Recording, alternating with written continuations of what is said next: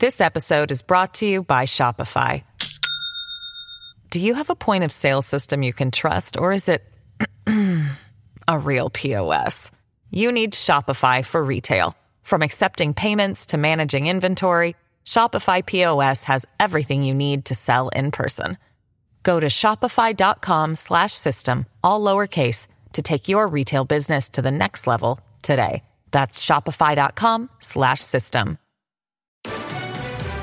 RCMP busted child predator lurking online. Burnaby RCMP is announcing charges against an adult male Burnaby resident. How they found the suspect and their warning to parents. Cheating the system. Unfortunately, in every situation, there are a few criminals. What happens to people taking advantage of the emergency response benefit? And family transmission. There was approximately 30 people, and at least 15 of them have tested positive. A shocking reminder about the risks of gathering in groups. You're watching Global BC. This is Global News Hour at 6. Good evening and thanks for joining us. We'll get to the COVID numbers in a moment, but we begin with a warning to parents and to children after a disturbing attack on a Burnaby girl. One man is now facing a string of serious sexual assault and weapons charges. Catherine Urquhart has more on how RCMP say the two met. These are some rather troubling allegations, and they involve a young girl. Burnaby RCMP say they've been working on this case for about a month now, assisted by members of the Child Abuse and Sexual Offences Unit, also known as CASO. On May 7th of this year, the victim attended an RCMP detachment with her mother to report that she had been sexually assaulted by a man she had met online. So far, the suspect's name is not being released due to a publication ban. The RCMP will only say that the suspect is a Burnaby resident. As for the charges against him, sexual assault with a weapon, sexual interference, luring a child, possession of a restricted weapon, and using a firearm in the commission of an offense. This case is prompting police to urge parents to do everything they can to promote online safety.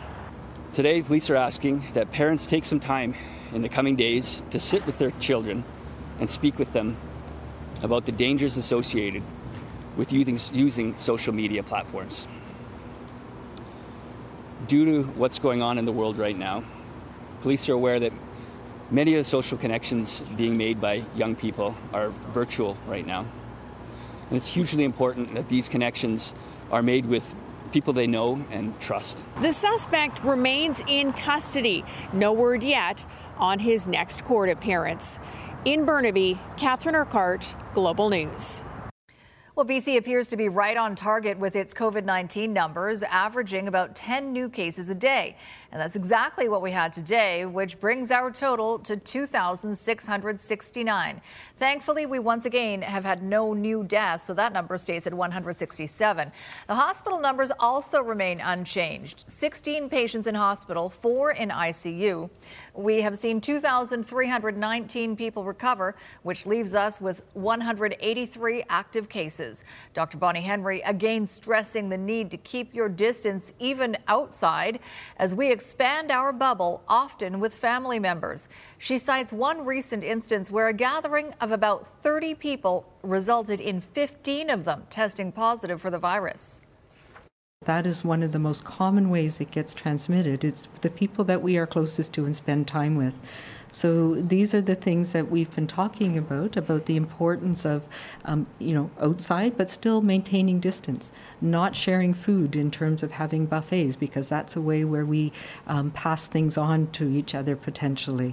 But the most important thing is the time that we spend in close proximity to somebody within that 1 to 2 meter radius. And even if it is outside, if you're spending time in close contact talking to somebody, it is still risky. All right, Keith Baldry joins us from Victoria with more. Keith, you've got new COVID-19 numbers for Washington State. They are not good, and they come amid reports the border closure could be extended. Yes, Reuters news agency reporting today that the closure will be extended to at least the end of July. Don't be surprised if it goes even longer. The news coming out of the States now is terrible. You've got 14 states now where there's been a serious resurgence of cases. Of 7-day average is more than they've ever seen in the pandemic. Washington State today reported 313 more cases, and that's basically more than 1,600 just in the last 5 days. And tragically, 15 more deaths in that state today. Almost 40 people have died from COVID-19 in the last 5 days in that state alone. I put that question to Dr. Bonnie Henry today. She says basically what we're seeing in the States and in places like Brazil and what we continue to see in Europe is a big reason why that border must remain shut for some time. We need to be able to manage people who come across our borders, whether it's international from Brazil or from Europe or from China or from the United States. And we will continue to do that and work with our federal counterparts on that. So I wasn't aware of the extension yet, but I think we need to be very cautious about allowing people who are here as tourists coming across the border. Now, the new policy announced by Prime Minister Justin Trudeau allowing family members to reunite across the border takes effect at midnight tonight, but not expected to affect a lot of people. The number I've seen is probably 1,500 people at most across Canada. And if you do come into Canada from the States on that basis, you have to self-isolate for 14 days upon arrival. Sophie? All right, thanks for that, Keith Baldry in Victoria. That border closure has a big impact on BC's film and television industry, so critical to our economy. It now has the official green light to restart, with WorkSafe BC releasing the rules and conditions for resuming production. But as Richard Zussman reports, there are still a lot of concerns about how much can really be done under the current restrictions. They make up the big screen's most iconic moments.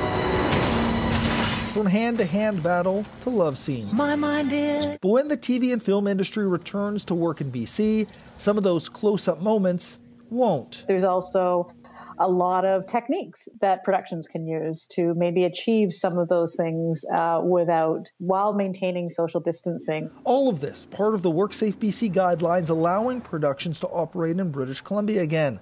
Along with allowing an actor to refuse close-up contact, the recommendations include extensive cleaning measures and a ban on buffet-style eating. We're pretty pleased with the detail that they've got, and we're also doing our own production guidelines, which are going to even have more detail department by department. Premier John Horgan has been pushing to get the productions back.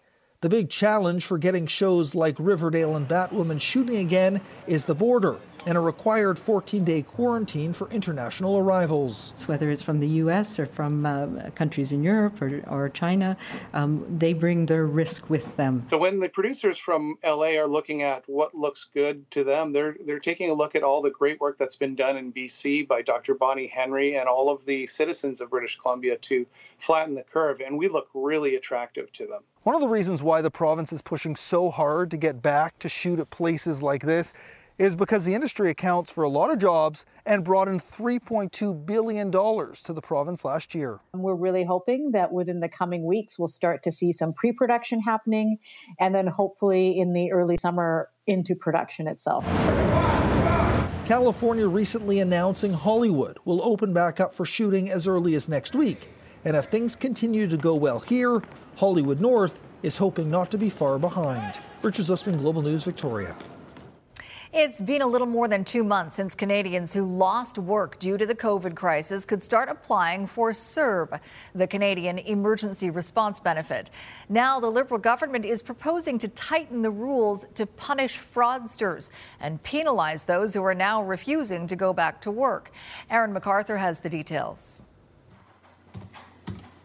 The bill could be coming due for tens of thousands of people who have received the CERB inappropriately. The Liberals aiming to introduce legislation that could see fines of up to $5,000 or even jail time. We've put measures in place that will allow us to go after the deliberate fraudsters who are trying to game the system. When the CERB was rolled out, promises were made about not punishing everyday Canadians who made a mistake or were desperate. The Liberals need at least one other party to support the bill debated Wednesday. The NDP is out. That is going to put more vulnerable people at risk. That's exactly what we should not be doing, putting desperate people at risk for criminal charges and incarceration. This is wholly irresponsible. The CRA really in no position to do much until next tax season. But government sources tell Global News fraud could fall somewhere in the range of 1% to 2%, which adds up. The program, $43 billion, which means fraud is anywhere between 43 and 87 million. We're not looking at punishing people who made honest mistakes. Obviously, this is a time for us to pull together as a country. The Conservatives are demanding a thorough accounting of the billions in government spending through this pandemic, asking for more funding for the Auditor General. We're seeing hundreds of billions of dollars being spent without appropriate transparency and accountability. The Bloc Québécois has indicated support for the bill Wednesday, but only if the government comes up with a full economic statement by the 1st of July. Madam Chair, something the Liberals say is next to impossible. Arthur, Global News. BC Ferries workers are worried about the potential impact of a new rule that passengers on sailings 30 minutes or longer have to bring a mask or they'll be denied boarding. As Brad McLeod reports, they're concerned it'll be their job to enforce the new rules and deal with angry passengers. Ticket agents being called and idiots. The current public health emergency just really seems to be putting everyone on edge in a way we've never seen before. BC Ferries workers already have to ask customers COVID health questions, and starting next week, more screening. Do you have a face covering that you can put on, and are you willing to put it on if you need to in the event you need to physical distance? It's part of new Transport Canada regulations that take effect June 15th. If customers answer no, then our ticket agents are supposed to tell them they will not be able to travel. A potentially tense scenario when every second counts to catch one of the fewer ferry sailings. Our members have seen really significant instances of verbal abuse from people who are demanding to get on ferries because they're residents of certain communities. We don't want to put our employees in a situation where they feel like they're policing our customers at all. That's not our mandate. But the union says something could be done to decrease the tension, having masks available for the public. BC Ferries choosing not to sell masks as part of the ticket or for a small fee above and beyond the price of the ticket could be a significant friction point. We transport about 22 million customers a year, and we just don't have the supply. So starting next Monday, anyone over 2 years old must have a face covering affixed by ties or ear loops. Scarves are okay. Customers don't have to show proof of a mask. But what if somebody says they're not wearing one? Well, the vast majority of our customers certainly understand what we're all dealing with during this pandemic, and we would ask them to cooperate with us as well as our staff. You would hope that people's common sense would dictate that there'd be less friction, but there's been more. The union says they would like to see real police around more, particularly when there are significant capacity issues or delays. Brad McLeod, Global News, Victoria. A buyer for Steve Nash Fitness World and sports clubs has been confirmed, and this could mean that those gyms might be reopening in the future if the deal is secured later this month. The identity of the buyer and the terms of the offer have not been made public. Steve Nash Fitness World closed all of its locations and terminated all 1,300 staff members back in March. It filed for creditor protection shortly afterward in April. The future of the growing tent city located next to Crab Park on the Vancouver waterfront will be decided tomorrow. That's when a BC Supreme Court judge will rule on an injunction to remove more than 180 campers from the illegal encampment. Romina Dea reports. Chief Justice Hinkson will hand down his decision Wednesday at 2 p.m. as to whether he will grant the Port Authority's request for an injunction to remove more than 180 campers who are illegally occupying the port's parking lot next to Crab Park. Defense says the campers have a right to live there because the tent city provides a safe environment during the pandemic, and there's no appropriate housing available. If housing was offered, I would have taken it. They keep pushing us from slot to slot to slot. I don't know where we're going to go from here, but we're going to keep moving around until they get us homes. I mean, you can't keep saying You're going to help us and then not help us. There's no evidence campers have been refused space by BC Housing, argued lawyers for the port, adding the government has found homes for more than 250 people after the tent city at Oppenheimer Park was dismantled. Urination, defecation, needles and noise, just some of the concerns raised by the port and area residents. If an injunction is granted, the VPD is requesting an additional enforcement order. Hinkson questioning why the signature of the Chief Justice of the Supreme Court isn't enough. Romina Dea, Global News. Uber and Lyft now have the green light to operate across the Lower Mainland under one license. The City of Vancouver has issued intermunicipal business licenses, or IMBLs, to the two companies. That allows drivers to pick up and drop off passengers anywhere on the Lower Mainland. The license puts Metro Vancouver ride-hailing under one umbrella and removes the need for each city to have its own system. Companies must also have a provincial license to operate in BC. Kabu was the first to receive an IMBL for ride-hailing. George Floyd laid to rest in his hometown today. The emotional funeral and demand for changes in policing in the United States and locally in just over a minute. A state trooper arrives just in the nick of time to pull a man from a burning vehicle. That's later on the News Hour. And hallelujah, there will be hockey if all goes well when the Canucks could be back on the ice. Coming up. But first, a personal and political funeral service in Houston, Texas today for the man whose death has sparked protests around the world. The funeral for George Floyd was attended by friends, family, and invited guests, but it was streamed live to millions more around the world.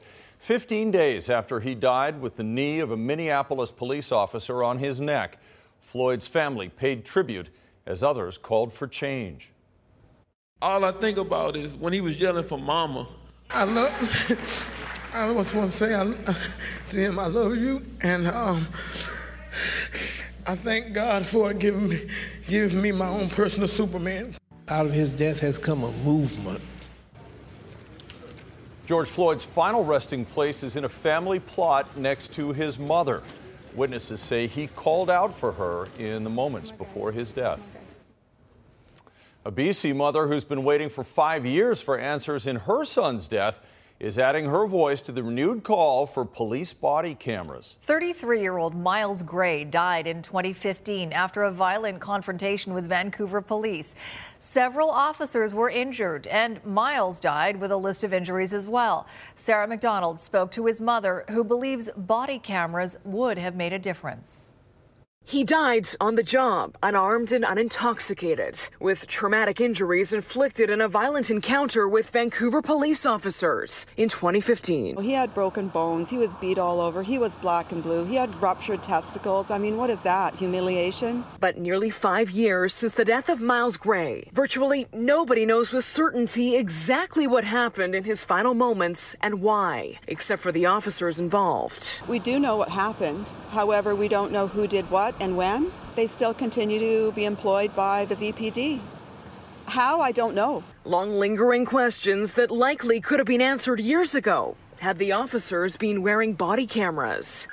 Technology that can document indisputable and objective evidence in police encounters like this, in the absence of video footage like this.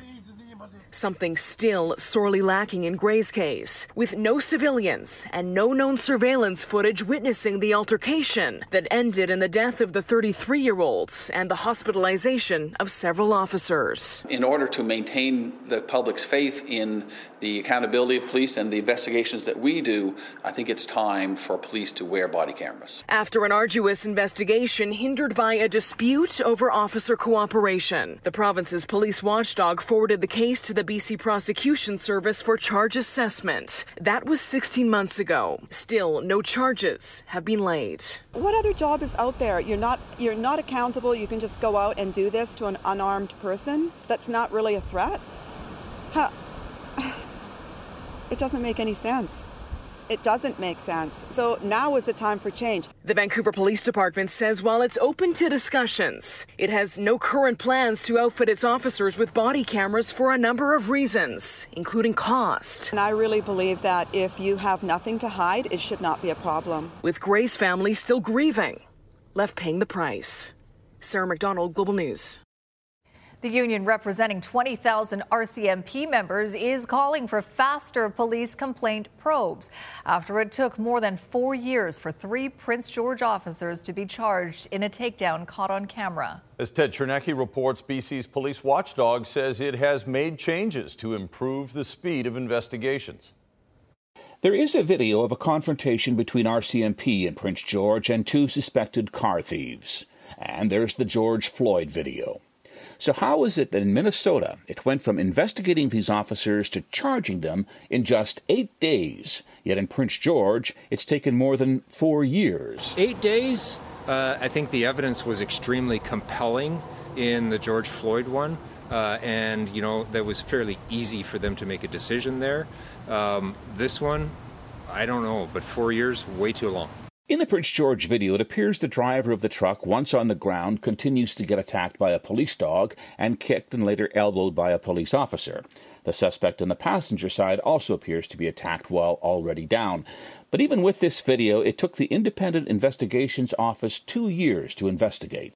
It was one of the earlier cases I had to deal with. We identified some additional areas of investigation which was completed, and the referral was made on June 1st of 2018, about 6 months after I arrived here. While admitting investigations have been pretty slow, he says in the past 3 years, the average time to investigate a case has gone from 84 to 34 days. The cases that we have heard about recently that have taken a long time are ones that came about in 2015 to 2015, 16, and 17. And I think we have made great strides since then. However, we can always do better, and we'll always work to do better. Then the Crown took another 2 years to finally approve charges just this week. The police union says its members haven't not noticed the politics of the day. The suspicions are, that in today's political climate, a decision was made on Monday. Was it politically motivated, or was it actually the time when they made their decision? All 3 officers are now charged with assault. Constable Joshua Grafton faces the additional charges of assault with a weapon and obstruction of justice. It could be another 2 years before a trial. Ted Chernecki, Global News.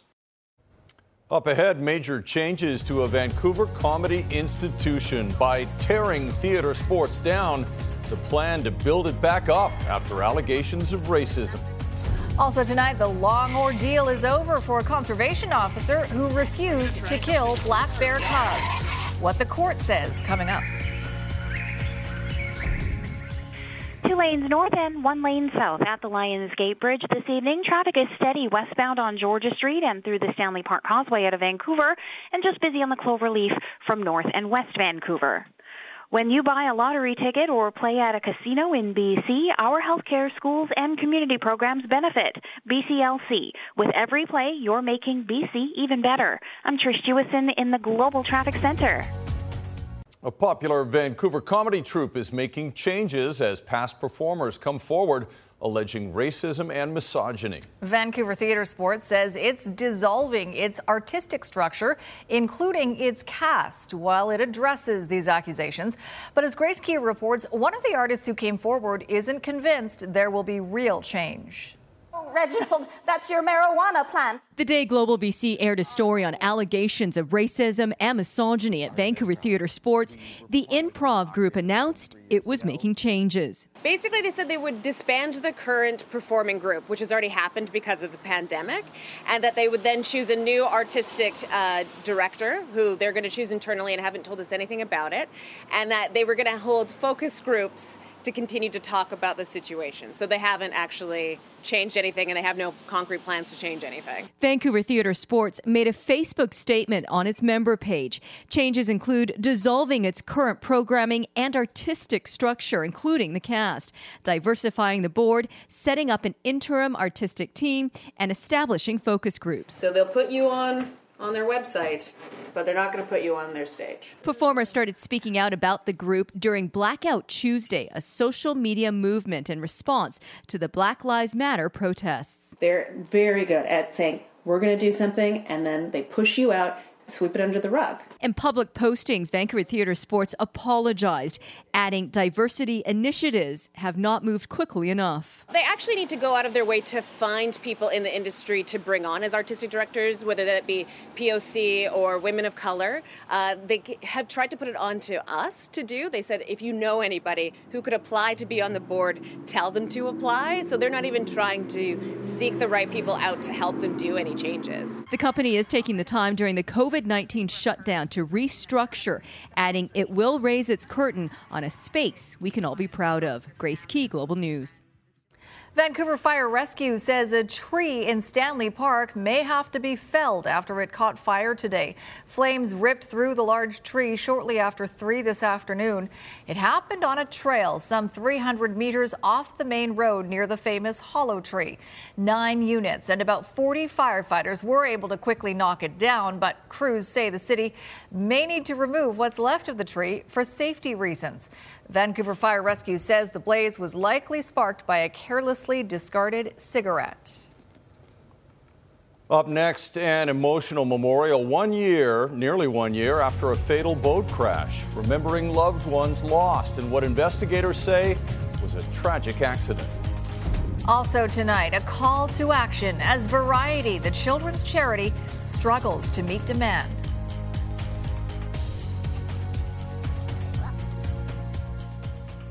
This episode is brought to you by Shopify. Do you have a point of sale system you can trust, or is it a real POS? You need Shopify for retail. From accepting payments to managing inventory, Shopify POS has everything you need to sell in person. Go to shopify.com/system, all lowercase, to take your retail business to the next level today. That's shopify.com/system. Despite the bad weather, traffic is in good shape at the Burrard Street Bridge tonight. It's a great option in and out of the downtown core. Keep in mind, ongoing COVID-19 restrictions have eastbound traffic blocked on Beach Avenue, and that's between Stanley Park and the Burrard Street Bridge until further notice. Bank securely from anywhere, anytime with CIBC. Whether it's paying bills, depositing checks, or transferring money in Canada and around the world, with CIBC, you can do it all 24/7. I'm Trish Jewison in the Global Traffic Center. Dashcam video captures a Michigan state trooper pulling a person from a burning vehicle. The officer had responded to a call of a fire and found the man unconscious inside. He used a baton to break a window and pull the man out. Police say the driver suffered a medical issue and the fire was caused by the driver having his foot on the gas, causing the spinning tires to catch fire. He wasn't seriously injured. Monday marked the 1-year anniversary of a tragic boat crash on Osoyoos Lake, claiming the lives of 2 good friends, Nicholas Trask of Maple Ridge and Ryan Ellison of Kamloops. Global's Shelby Tom has more on how family members marked the somber anniversary and the outcome of the police investigation. Anybody that wants a rose to throw in? Red roses placed in Osoyoos Lake. Quiet moments of reflection. Loved ones of Nicholas Trask embrace and remember on the 1-year anniversary of the 36-year-old husband and father's death. He's touched a lot of lives all over this planet, so we will never forget him. The Maple Ridge man and his family traveled to the Okanagan for a camping trip with his good friend Ryan Ellison. Both avid boaters, Ellison brought his Red Cobra powerboat, and the pair headed out for a pre-dinner cruise. But at 7:14 p.m., the Cobra collided with an aluminum fishing boat. The crash caught on surveillance video. Both boats quickly sank. The 3 people in the other vessel were rescued and sustained minor injuries. The bodies of Trask and Ellison recovered the next day by the RCMP Underwater Recovery Team. On Monday, police took Trask's mother to the very spot he was killed. Jill Madigan says it was important for her to be where her son took his last breath because they were together when he took his first. On the shore, friends and family say he'll never be forgotten. As a free spirit with the craziest laughs, and he loved the outdoors. I looked up to Nick. He He was a kind man, stand-up guy. You got to be here to show the love. CU's RCMP say it's concluded its lengthy investigation and determined the crash was a tragic accident. Police say the collision was caused by speed and sun blinding the eyes of the deceased driver. That explains why Ellison failed to slow down or change course when in the path of the other vessel. Shelby Tom, Global News, Penticton. Variety, the children's charity, is the place parents turn to when they need support for their child with special needs. But with the financial that COVID-19 has placed on the economy, Variety is having a lot of trouble keeping up with the demand. Michael Newman has the story. I've got you. Before COVID-19 hit, Mary and her 7-year-old daughter Ainsley were on track to many milestones for Ainsley's development. Ainsley was doing incredibly well. She can swim half the length of the pool by herself with no flotation device or anyone holding on to her. But when the pandemic hit, it hit close to home, severely impacting Ainsley's access to vital therapies. Then I unfortunately actually got COVID.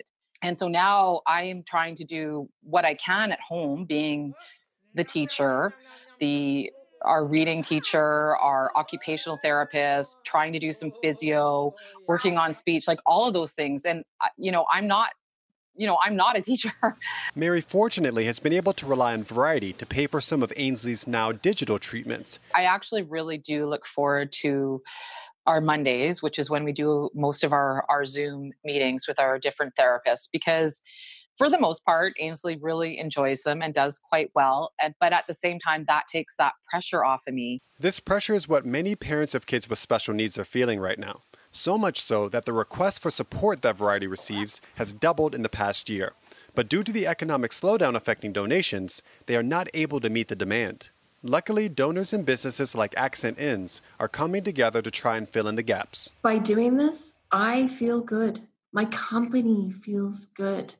It actually, though we're helping other people, we all benefit from this. And although there is still much uncertainty for what lies ahead, Variety is hopeful that the community will help them through these hard times so that they can continue to be there for BC's kids when there's nowhere else to turn. Good job. Michael Newman, Global News. So sweet. And if you want to support Variety during this very difficult time, visit variety.bc.ca to donate. Up ahead, a woman diffusing a potentially explosive situation. Her calming influence as anger against Montreal riot police started to boil over, and her reunion with the photographer who captured it.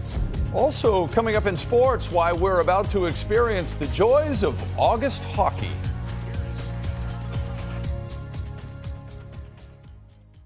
A former BC conservation officer who made international headlines by refusing to shoot 2 bear cubs has won his 5-year court battle. Linda Aylesworth has the details on his complete vindication by the BC Court of Appeal and the radio silence from government on his case. In 2015, then Conservation Officer Bryce Cassavant was called to a bear complaint in Port Hardy with orders to kill a sow and her 2 cubs. Under provincial policy, she had entered a home and falls into a mandatory destruction category. However, her 2 cubs did not. So he euthanized the sow, then did what he thought was right, both ethically and legally, with the cubs. I followed the standing rules of the day, which were to transport the cubs to a veterinarian for medical assessment and to a wildlife recovery center for a behavioral assessment. According to the Police Act, Cassavant was within his rights to choose not to discharge his firearm. Even so, he was dismissed from his job. When news of the action hit the media, there was outrage around the world from some very public figures. It had the elements of an injustice, and I think people picked up on that, and it went viral. But still no reprieve, and so Cassavant went back to school, to Royal Roads University, where he pursued and got a doctorate in the Conservation Officer Service's long history. And eventually I was able to formulate a legal argument as to why the actions taken against me were inherently unlawful. Recently, the 3 Court of Appeal judges who presided over his case came to a unanimous decision. That is, to nullify his dismissal. And legally speaking, that means they never should have happened, and as of today, they never have happened. And that leaves us in an interesting position for the future. Among the changes he'd like to see happen, I've always maintained that kill orders are inherently unlawful. You simply don't order constables to kill. Human or non-human is irrelevant. as for those cubs, they survived and were eventually released back into the wild. Linda Aylesworth, Global News. Global News also asked the Attorney General's Ministry for a comment on the case. They say they are reviewing the decision and won't comment in the meantime. And in the meantime, let's check in with Christy. It doesn't look good when you're wearing the hood on your rain jacket out there, Gordo. Even under an umbrella, it's like the rain is coming in sideways. It's not heavy, but it's really misty and sort of getting into all nooks and crannies. So yes, a wet one today. The good news, everyone, this is the wettest day of the week, that's for sure. So we'll talk about your week in a second. First, though, to temperatures. You may have noticed how chilly it was today. A high of only 14 degrees. That's 5 degrees below seasonal for this time of year. Typically, we'd be up to about 19. Now, even areas in the interior drop down to -1. A chilly start to the day in Clinton and Smithers. So yes, cool air mass meant snow in the upper levels. So this is Silver Star Mountain this morning, snow falling there. Now this system is going to bring in more of a southwest flow, so warming up tomorrow, back to seasonal values, but not nearly as much rainfall. North Coast will see some for our region. It's mainly cloudy with a few sprinkles for sure. So we certainly do have about a 60% chance of showers. And even in the afternoon tomorrow, we have a risk of thunderstorms. But as I mentioned, not the widespread rain that we saw today. It's just more spotty conditions expected tomorrow. So it's one of those days, don't leave home without your rain jacket. You may likely need it. So North Coast looking wet, inland region sunshine in the morning, chance of showers pushing in with a risk of thunderstorms in the afternoon, whereas the South Coast staying cloudy throughout the day with that chance of showers and a risk of thunderstorms later in the day. And you'll note it's not rainfall for Thursday, Friday, and Saturday. It's just a few showers here and there, and we'll break that down as we get closer. Overall, tomorrow, bring that rain jacket just in case. In your central windows, weather windows, last night's sunset from Deep Bay on Vancouver Island. Thank you so much to Iris for that great shot. Love it. The sunsets with a bit of cloud cover in the mix sure is nicer than just total cloud cover. Oh, that's right. Stay dry out there. Holy cow. You can go inside now, Christy. Yeah. Thank you. Thanks. All right. We joke about hockey in June when there's a regular season and the playoffs go late into the summer, but might actually be a reality. August? Actually, when you think about it, hockey never really gets the summer. It's usually over in late spring. Right. I know I'm being technical. However, there will be summer hockey, we hope, this year. And it'll be strange, but most NHLers will be happy to get back to playing after having the last 3 months and a bit off, like the Habs' Brendan Gallagher. You can see there's definitely an appetite for sports to come back. Everyone's kind of missed it.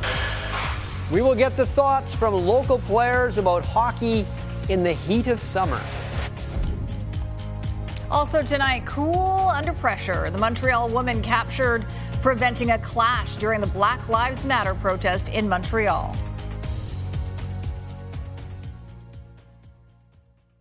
Everything seems topsy-turvy these days, including the world of sports. Here's Squire. That is correct. The pandemic basically has turned most everything we know into the upside-down world. Stranger Things reference there. For NHL players on the top 24 teams, that'll mean training camps in July and playoff games starting in August. Usually those are the months the ice is only in their drinks. We all know what a normal hockey season looks and feels like, but hockey in August, likely without fans in the stands, that's going to be a first for all of us, even more so for the guys on the ice. Yeah, I mean, obviously it's going to be different. I mean, something like this hasn't happened in 100 years or so. So, I mean, it's tough, but I mean, it's things that everyone has to do and compromise, and it's going to be fun once it gets going, I think. It'll be strange. I mean, we all played summer hockey growing up, but it's been a while since we've gone to the rink then, so it'll be different. I mean, you can see there's definitely an appetite for sports to come back. Everyone's kind of missed it, so when we do go back, it'll be different. Obviously, no fans, but hopefully we can provide a good product. Here's Elias Pettersson moving it across to Foley scores. What will be questioned is the return to and playing of a contact sport during a pandemic.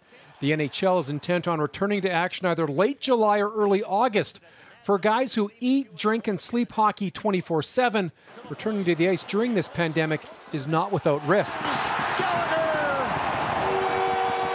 We're comfortable that they're going to put all the necessary precautions in to keep us safe and make sure we can go out there and provide a good product. I think there's always going to be something. I mean, there's always going to be some kind of hesitation. But, for me personally, I think a lot of people have been smart during this time and staying safe. And I know a lot of guys in the hockey community have done a great job of isolating and social distancing and stuff like that. So, and I think it shows in the numbers too with that it didn't spread a lot through the NHL community, and that's obviously a good sign.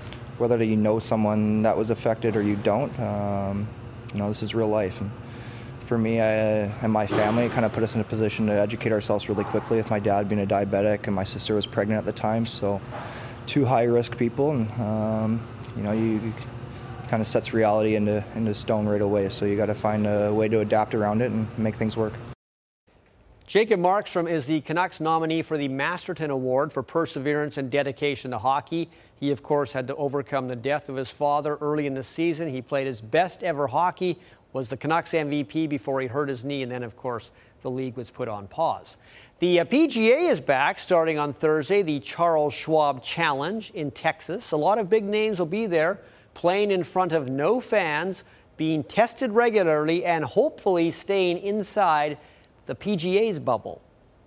I don't think anybody really wants to contract the virus and have to not only deal with the health risks that apply, but also miss time playing. So I have faith in the guys that are playing and that are within that bubble, that they're going to do, what it takes within the week to ensure that they stay healthy, and I think it'll work well. Yes, and the UFC's Fight Island was not a figment of Dana White's imagination. The island is in Abu Dhabi. It's Yas Island. It'll be Fight Island for UFC 251, which will feature 3 title fights, and they'll use the island for 3 other cards all next month. There you go. Reality show. It's the happiest place on earth, Fight Island. Not sure about that for the losers. Thanks, Squire.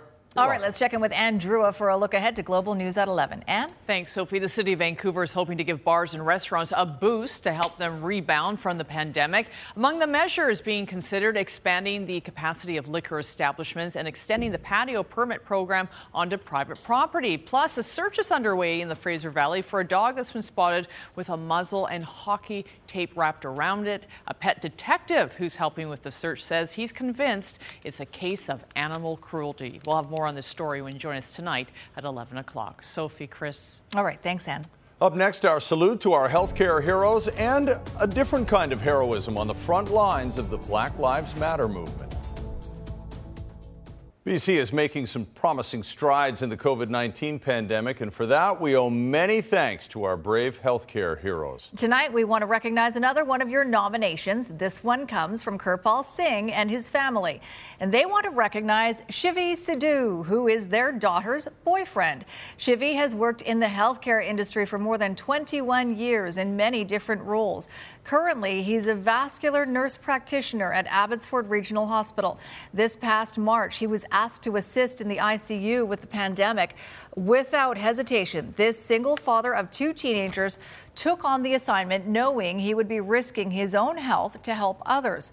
For more than 2 months, he was unable to see his family, children, girlfriend, and friends. A heartfelt thank you, Shivi, from Kirpal and the entire family. And from us as well. We want to thank you for all that you're doing to help BC through this pandemic, too. And if you have a healthcare hero you'd like to recognize on the News Hour, send an email to the address on your screen, bchealthcareheroes@globalnews.ca. Don't forget, we need pictures and a story about why they're so great. All right, well, the anti-racism march that took place in downtown Montreal Sunday was mostly peaceful. However, some say at one point it could have gone in another direction, but thanks to one woman in particular, it didn't. Global's Felicia Perillo explains. This was the moment during Sunday's march that could have gotten violent. Protesters and police in full riot gear getting closer, standing face to face. Just as tempers began to flare, Anastasia Marcelin stepped in. Je ne voulais pas qu'il y ait quoi que ce soit qu'on nous reproche de cette journée-là. Je ne voulais même pas qu'il y ait une bouteille qui se brise dans la rue. Marcelin, who helped organize the march, says she was determined to keep things peaceful. As she stood between police and demonstrators, she turned and addressed the protesters. Il n'y a jamais eu de chef de police noir à Montréal. Il est temps que les choses changent. Va à l'école, rentre dans ce système-là. Fais en sorte pour que le système craque, le système occidental, il faut qu'on rentre pour s'asseoir dedans. On n'a pas le choix. As Marcelin tried to diffuse the situation, Montreal photographer David Gogan captured it all through his lens. He snapped photo after photo showing Marcelin trying to calm everyone down. There was two female protesters who were visibly upset. And before she arrived, I saw them, they were yelling at the cops and they were screaming. They were right in the front. And she just took them and she embraced them and she gave them with love, even though they met her with anger. On Tuesday, Marcelin and Gogan met for the first time.